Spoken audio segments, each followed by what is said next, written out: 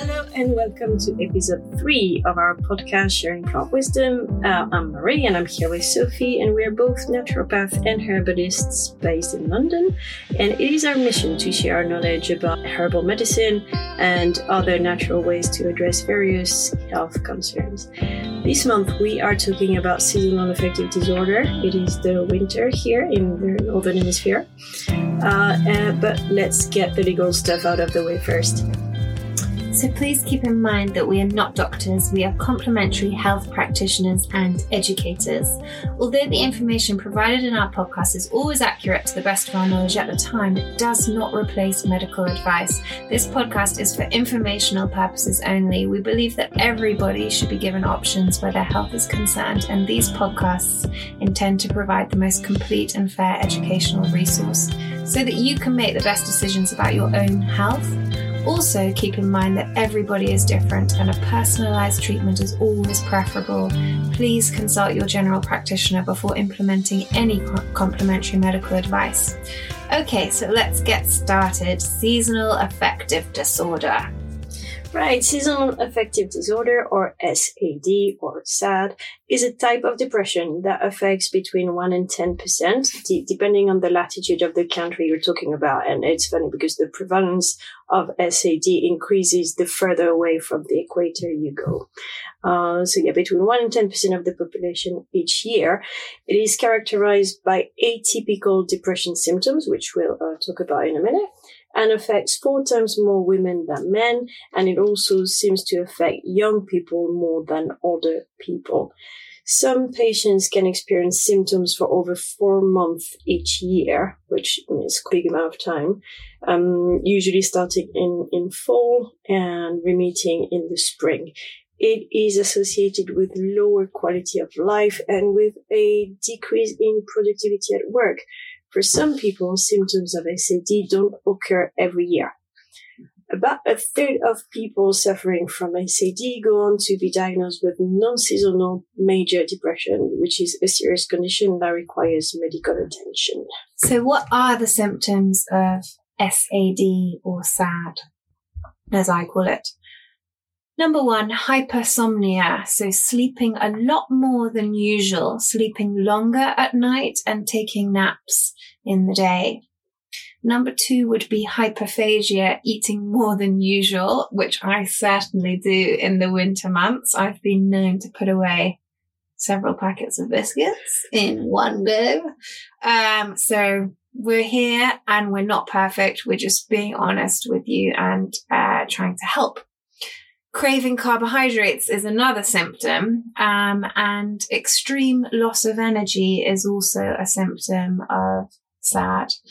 Loss of social activity is another one, and that's one we all need to be aware of, and particularly aware of right now, going through this pandemic. You know, being sociable is something we need to do. We need to interact with other humans, so that's one to watch out for right now. There are a few reasons why someone may start struggling with seasonal affective disorder, and those reasons are reduced sunlight exposure. This is the defining trigger of winter SAD syndrome. Some people suffer from the summer SAD, but it's a lot less common. But please let us know if you want us to talk more about this in the future. For some people, symptoms appear very suddenly, while they can be gradual for others. SAD sufferers seem to lack the ability to adjust their circadian rhythm, their sleep-wake cycle, to the winter patterns of daylight. Their brain chemistry is still in night mode, way after the alarm has rung in the morning. Despite often sleeping for longer, their sleep seems to be non-restorative. Other factors include genetics. Scientists think that variations in the genes involved in the regulation of the circadian rhythm might be at play in SAD. Mutations would make people less able to adapt to changes of daylight duration and therefore perturb their sleep cycle. About 15% of SAD sufferers have a direct relative who also has it. So yeah, it does seem to play a good part in it. Having another psychological condition is also a factor that predisposes you to seasonal affective disorder. Conditions such as attention deficit disorder, eating disorders, anxiety and panic disorders seem to predispose to seasonal affective disorder. Low vitamin D status has been linked to a higher risk factor of developing SAD. Shift work is also linked to a higher incidence of seasonal affective disorder, probably due to reduced exposure to sunlight. We are now going to talk about naturopathic and herbal approaches that have been found to help reduce symptoms of winter seasonal affective disorder. But before we do it, it is important to please consult a medical professional if your symptoms are severe, i.e. if you're contemplating harming yourself or others. Alright, as always, we start with the diet because it's the foundation of good health. Right, so when dealing with mood fluctuations, it is of prime importance to balance your blood sugar levels. Hypoglycemia can mimic anxiety. Hypoglycemia can induce increased heart rate, clamminess, dizziness, tiredness, feeling moody and anxious, and it can also obviously aggravate anxiety and stress. So to balance your blood sugar levels, you should aim to eat breakfast within 30 minutes to an hour after waking up. So because when you wake up, you have the cortisol rising, and then if you don't get a feed quickly after waking up, you get into the stress response, which will then prolong the cortisol, which at this point should not be prolonged. Sleep is like a fast, and starvation induces the release of stress hormone cortisol, which in turn triggers the release of insulin and can then contribute to insulin dysregulation. Skipping breakfast has also been linked to poorer food choices later in the day. So if you're suffering from winter SAD and you already, crave a bit more carbs than usual, then if you skip breakfast, you might choose to go for the cookies instead of the apple later on during the day. Blood sugar-friendly breakfast will ideally be composed of lean proteins such as eggs or chicken or tofu, good fats such as nuts, nut butter, ghee, avocado, Greek yogurt, and fibers or slow carbs such as fresh fruits, flax seeds, oats. Those are good options. Smoothies are very popular at the moment. They've been popular for a few years now, but be mindful to not make them into sugar bombs. I've seen a smoothie girl putting 3 bananas in her smoothies. I'm like, there is no way on earth you would eat 3 bananas, then eat a whole basket of strawberries and stuff, and eat a whole avocado. I mean, if you put all of that in a smoothie, it's a lot of sugar right there. So use berries as the fruit element because they are quite low glycemic. Remember to use fats because that slows down the absorption of sugars. So plant milks, yogurt, nut butters, coconut oil, those are good fats for you. And then use protein powders and fibers as well. Add a pinch of cinnamon. Cinnamon helps regulate blood sugar, so use it liberally. That's okay. It's also antiviral, so you can't really go wrong. Big meals can also contribute to insulin dysregulation, so opt for smaller meals more regularly, making sure that each meals include proteins, fats, and fibers. So, vegetable sticks with cottage cheese or spicy hummus are always good options. Mood disorders and depression have been linked to systemic inflammation. Maintaining steady blood sugar levels will help reduce levels of inflammation in the body, but it is a good idea to get extra anti-inflammatory foods such as oily fish rich in omega-3, so sardines, salmon, herring, mackerel, colourful fruits and vegetables, berries, oranges, red pepper, etc. They're rich in flavonoids, rich in vitamin C, anthocyanins, natural antioxidants. Spices such as ginger, turmeric, saffron are also good, very anti-inflammatory. Because seasonal affective disorder has been correlated with low levels of vitamin D, it is recommended to supplement in vitamin D3 over the winter and early spring period. The dosage will vary depending on your levels. 500 to 1,000 IU per day seems to be a good ballpark, but make sure to supplement in vitamin K2 as well, as it helps calcium being fixed in the bones. Good food sources of vitamin D include salmon, trout, cod liver oil, mackerel, sardine, liver, whole milk, almond milk, and eggs. Good food sources of vitamin K2 include fermented products, natto and sauerkraut in particular, cheeses such as Emmental and Munster in particular, beef liver, chicken, and egg yolks. Just remember, organic eggs, free-ranged eggs, will have the vitamin K2 in them. Battery farmed eggs won't, because the chickens won't be seeing the sunlight. Other nutrients that may be helpful to balance moods during the dark months are B vitamins, especially B6, depleted in women on birth control pills. So foods rich in B6 include poultry, salmon, tofu, sweet potatoes, avocados, peanuts, oats, bananas. B9 is also important for folic acid, found in high amounts in dark leafy vegetables, sunflower seeds, lentils and beans, and B12. Low B12 levels can contribute to feelings of fatigue. B12 can be found in lean meats, seafood, eggs, yogurt and milk. So if you're vegan, you're going to probably need to supplement in B12. So that's a really important one to look out for. Right. So those are really the basis of good nutrition plan there to kind of limit the symptoms of seasonal affective disorder. On top of those nutritional intervention, you implement in the following: vitamin E. We don't often see that as a supplement, but it's so crucial. It's a fat soluble vitamin, so you should find it in those, like a yellowy little capsules. And it's a very powerful antioxidant and anti-inflammatory. And in clinical trials, it's been linked to being very helpful actually for seasonal affective disorder. A recommended dose would be 400 IU per day. Vitamin C is great for immunity. It gives you a bit of energy, but also it is used in large quantities by the adrenal glands, and that is therefore depleted in stress and anxiety and depression. Yeah, I would recommend getting between 1,000 and 2,000 milligram per day. Is the sort of dose you would want to be taking in the morning before lunchtime. Selenium is an essential trace element for thyroid function, immunity, neuromodulation, and for the production of brain-derived neurotrophic factor, BDNF.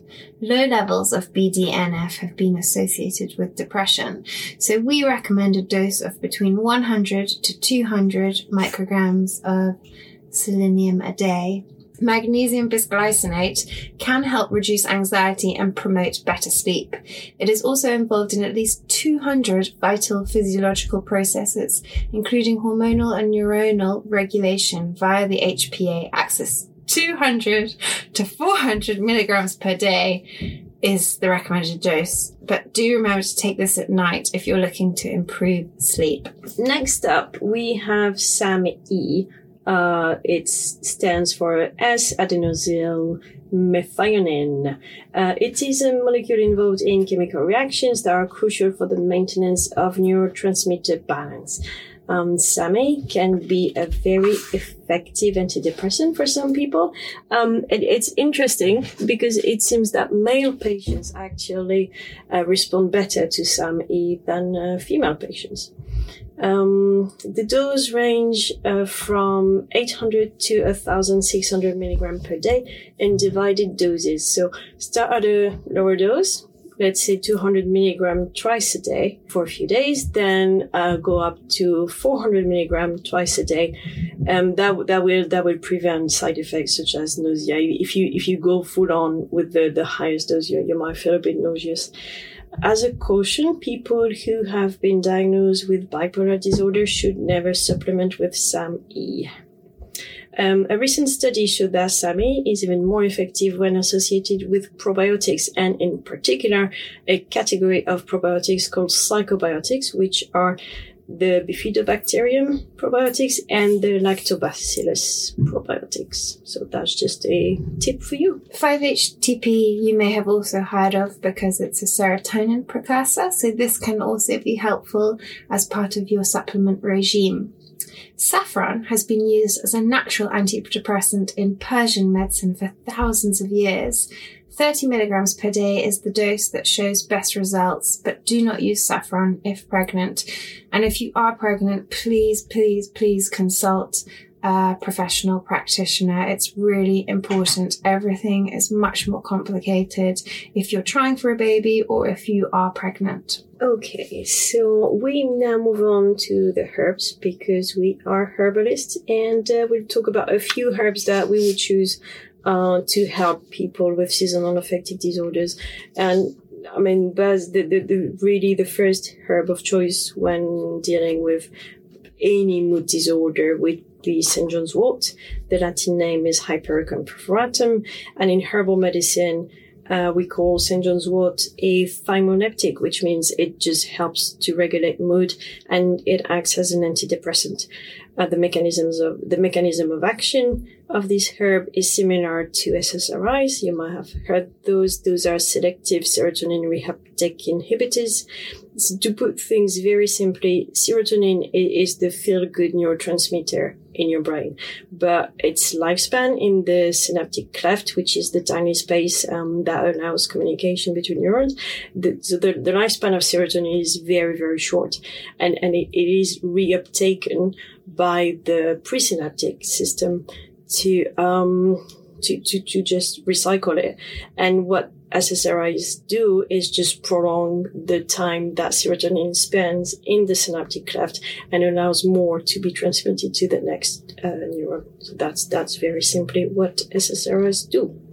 As a precaution, it is not recommended to take St. John's wort if you are on any prescription drug. And that includes the oral contraceptive pills. Yes. So you will see St. John's wort available in capsule form or tincture in health food shops. But again, it's one herb that comes up time and time again that you need to be careful with if you're on any medication. And that's because it will make the liver process that medication too quickly before it's done its job. So you could actually get pregnant if you're on the oral contraceptive pill and you're taking St. John's wort. That's a very good example of how powerful some of these herbs are. So it's a fantastic herb, but it's one that we really go to town with to be extra cautious with. Lemon balm, or Melissa officinalis, is also a thymoleptic. It helps to reduce tension and anxiety. It helps recover from nervous exhaustion. It elevates mood, improves memory and concentration. It's very easy to grow in a pot at home, and it will take over your garden if you're growing it in the garden. So it's a really nice one to make a tea with yourself. You don't need to go and buy this herb. It does really, really well in a pot or in the garden. It smells gorgeous too.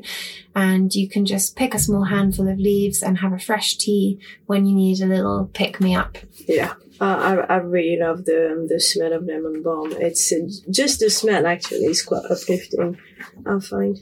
A favorite of mine, rhodiola. The Latin name is Rhodiola rosea. It's a root, and it's an adaptogenic herb that will help improve physical and mental energy levels. It is also a very effective antidepressant herb. Lavender, or Lavandula augustifolia, is one of my favorites. It's very famous and it is very effective to lift the spirits, relieve tension and anxiety, and restore energy in cases of nervous exhaustion. You can use it as a tea if you like the taste. It's also great for digestive issues, but you can diffuse the essential oil or use it on your pulse points inside of the wrists and temples, or put a few drops in the bath for relaxation. Those are the main herbs that have really good mood lifting effects, but in practice we would mix them with other herbs depending on your constitution, your other symptoms, and your other health goals.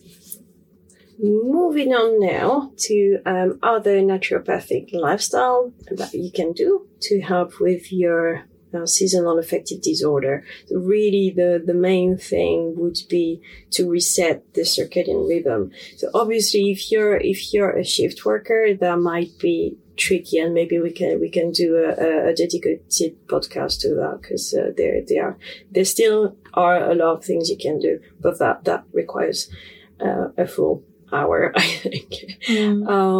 So a quick tip would be to expose your pupils to bright light first thing in the morning. So obviously at the moment here in the Northern Hemisphere, the sun doesn't really get up very early, but you can get relatively cheap light boxes. So if you look for luminotherapy online, you'll find those light boxes, and you just expose your pupils 20 minutes in the morning, while you're drinking your tea or having your breakfast cereals. Your breakfast healthy smoothie. So do that first thing in the morning. And then in the evening, you can either take a low dose melatonin. So I know it's not readily available in the UK. I don't think it's available at all. I do like melatonin. It's been shown to have so many good health benefits.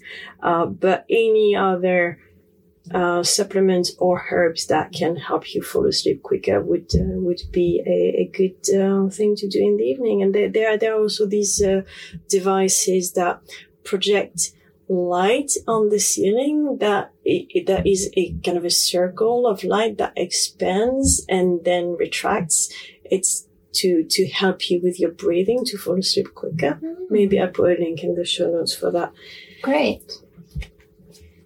Other naturopathic lifestyle advice we would recommend to help improve your seasonal affective disorder is reducing caffeine. And you'll hear us talk about this time and again in lots of different podcasts we do. Not only would you want to reduce your caffeine, you'd want to reduce alcohol and nicotine consumption as well.